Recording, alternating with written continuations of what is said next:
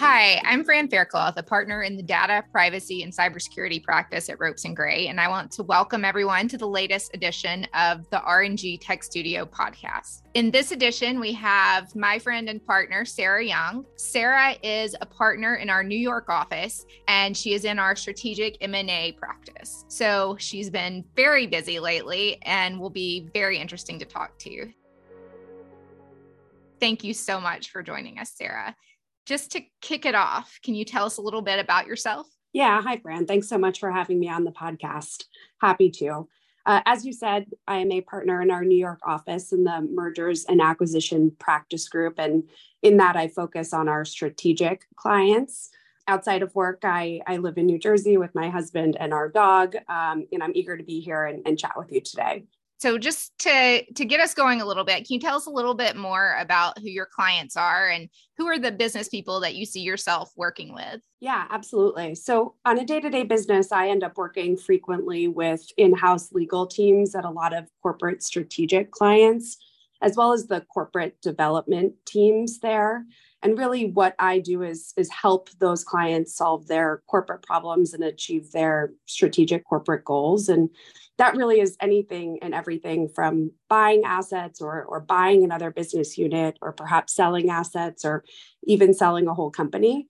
And so we work with those clients in kind of a range of corporate solutions, depending on where they are and what their corporate goals are. Interesting. It seems like more and more every business is a tech business in its own way. Can you tell us about some of the recent acquisitions you've worked on? Yeah, absolutely. And I think that's really true. Two of the deals we did in this past year that really showcase that, and two deals that I found particularly exciting, were first, we did an acquisition for HP Inc., a company we all know, and they bought last year in a $3 billion acquisition the company Poly or Plantronics. And I thought that one was particularly cool because Poly was the company that manufactured and developed the headset that was used at the NASA Control Center when Americans first landed on the moon. Oh, wow. So it's cool to see, how technology has developed since then. And then in a more recent deal for a private company, we sold a majority interest in the company America's Test Kitchen. I don't know, Fran, if you're much of a cook, but it is certainly a company that I've known for a really long time with the Cook's Illustrated Cookbook. But really, they've become a tech company too, with streaming content and apps to pull up recipes and whatnot. So technology really is anywhere and everywhere these days. Yes, that I agree, Sarah. And I'm also a big fan of America's Test Kitchen. Was geeking out a little bit there that you worked on that transaction. Can you tell me a little bit about some of the ways that tech is impacting your clients?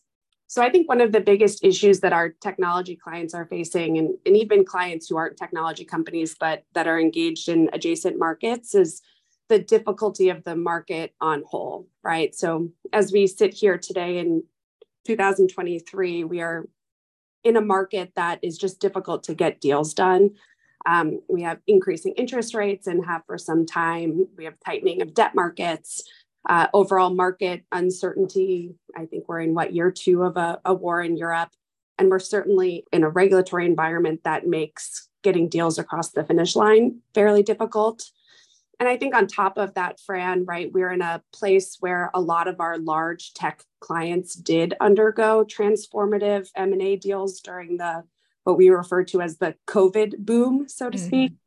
And so I think a lot of folks are taking a step back and evaluating the assets that they have, the assets that they acquired, working on integrating those new acquisitions into their platform and achieving the synergies that they projected to achieve there. And I think that where we are in the market with the difficult regulatory environment really means that folks are taking a step back, so to speak. But I don't see that lasting long, and I'm hopeful that won't be the case. That's really interesting. So it sounds like technology is bringing up a lot of sticky issues for our clients. How are you helping clients deal with these issues? Thanks, Fran. Yeah, we're helping our clients in a number of ways here. I think one way in particular that we're seeing is a lot of companies are now considering what assets they might have, say non-core assets or less profitable assets that perhaps might be a good opportunity to engage in a sell side transaction or an asset carve out. I think also we're seeing a number of clients just be a bit more creative than we needed to be over the past 2 or 3 years. So on the buy side, we're seeing more creative alternative uses of financing, where there's a delta between valuations on the buy and sell side. We're seeing folks increasingly rely on earnouts to get a deal across the finish line. And then on the regulatory side, as I noted, that is a difficult environment to predict what we will see from regulators, but I think it's critical pre-signing to engage in antitrust diligence to understand scope of potential concerns that might come up. And then a lot of clients are thinking about ways in which they might be able to preempt those inquiries or perhaps fix those concerns before we get there. So all that is to say, it's certainly a more difficult deal environment than it has been in the recent history, but we're definitely still seeing things get done. Good. It's good to hear that things are still moving forward, even in this more difficult environment. Looking down the road, what do you see coming for your clients in the next 1 year, 5 years? I think one area we're definitely going to see development is in artificial intelligence. And I know a lot of our clients have been using machine learning and artificial intelligence for a long time now, but that's certainly changing now that ChatGPT is in all of our kitchens and living rooms and whatnot. And so I think we're going to see a lot of development in that area as employers consider how to protect themselves from disclosure of their personal information or use of those sorts of services by their employees. And it seems well and good when you're using artificial intelligence like that to come up with a meal plan or recipe list, but far more concerning if it involves disclosure of your trade secrets or confidential information of your users. So I think, Fran, when we think about that in the coming months, years, really, we can see the headaches that will cause for legal departments and IT departments and HR departments. And I think it's really great that Ropes and Gray is at the forefront of learning and coming up with solutions to those problems that emerging technologies will cause up to our clients. Such an exciting time right now with everyone kind of being stirred up about generative AI with, like you said, ChatGPT being discussed around the kitchen table and in all of our homes. I'm sure you've had many, many clients ask for advice about how their employees can use AI. I know I have. And so I don't think those questions will slow down anytime soon. I think that's exactly right. And I think as the technology becomes even more impressive, it'll create even more issues. As a fun experiment, Fran, I actually just asked this question ahead of the podcast to ChatGPT. The response that I got was really incredible. The first issue that ChatGPT suggested that our technology and data clients might face in the next couple of years was exactly this, right? The increased use of automation and AI. And the benefits, though, of, streamlined process, reduced cost, and improved productivity. But I did have to joke, Fran, because the second point that it raised was the cybersecurity and data privacy issues that'll arise from those uses. So it itself acknowledges the problems that might come from this. And I think this is going to keep us on our toes for years to come. Are there any other issues that you see coming down the road? I think another issue, Fran, that we'll likely see is actually one that you and I traded emails on yesterday, right? Which is kind of the continued cyber threats to all of our clients and the increase of cyber terrorism and ransomware as it relates to mergers and acquisitions.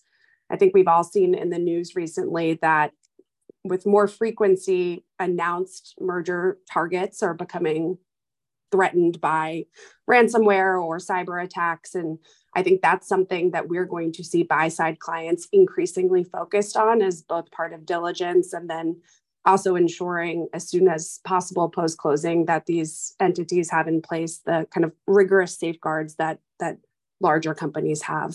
So I think that that's something that will be developing too and an increasing focus. Yeah, the attackers are definitely getting smarter and figuring out new ways all the time to engage in these attacks. So I know this is something that all of our clients will be watching pretty carefully. Well, this has been really interesting, Sarah. I could keep talking to you about cybersecurity issues for a while. It's a personal favorite of mine. But I want to make sure we reserve some time to get to know you a little bit better. And I think these are some of the best questions of these podcasts. So I want to make sure we have time for them. So this will be a little bit of a speed round with a few questions just to help our listeners get to know you a little bit better. So first, have you read any good books lately? Oh, I have, Fran. I have to say I'm in a book club that is going 10 years strong. Wow. Yeah. And you actually read them? I read most of them, but everybody generally reads them all. But it also means, Fran, that I end up reading some books that I wouldn't have otherwise picked off the shelf myself. And this book, Tomorrow. I don't know if you've read it, but it sounds like you have. I have. It was one of my favorites I read this year. Oh, me too. I would never have read it myself. For those that don't know, it's a coming of age story of two computer game engineers, and it follows them as they grow and develop personally and also in creating a gaming company. And I'm not much of a gamer myself, but I couldn't put it down and I have not stopped recommending it. So I highly recommend it to everybody here. I think it's the best book I've read in years. I agree. I was really, I was drawn in by some of the things about the gaming industry that I did not know before. I'm also not a gamer, but it was really the relationships between the characters and their growth over the year. I thought it was a really compelling and beautiful book. I agree. And also just learning what goes into making a video game, right? And how they talked about the shadows or the depth of certain colors. It really showcased that it's an art. And I hadn't fully appreciated that before. Yeah, absolutely. So when you're not reading for your book club, what are some of your other favorite hobbies or activities? I have to say, Fran, I really love having friends and family over. My husband and I moved to New Jersey during COVID, so we're about 20 miles outside of the city now. But in our free time, we love to host and entertain, showcase why there's life outside of Manhattan for those that haven't moved out. But really love to cook and bring friends and family together. So I'm pretty much always doing that where there's a time and an opportunity. Fantastic. That is also one of my favorite activities. So I'm with you there. So one more question to close us out on a high note, since at least when we're recording, it's a Friday. I like to go into the weekend with some good dreams. If you're dreaming and it's a happy dream and you're somewhere you love, where are you? Oh, I'm in France, without a doubt. I am a Francophile. I love all things French. I love the food. I love the culture. I love the art. I love the clothing.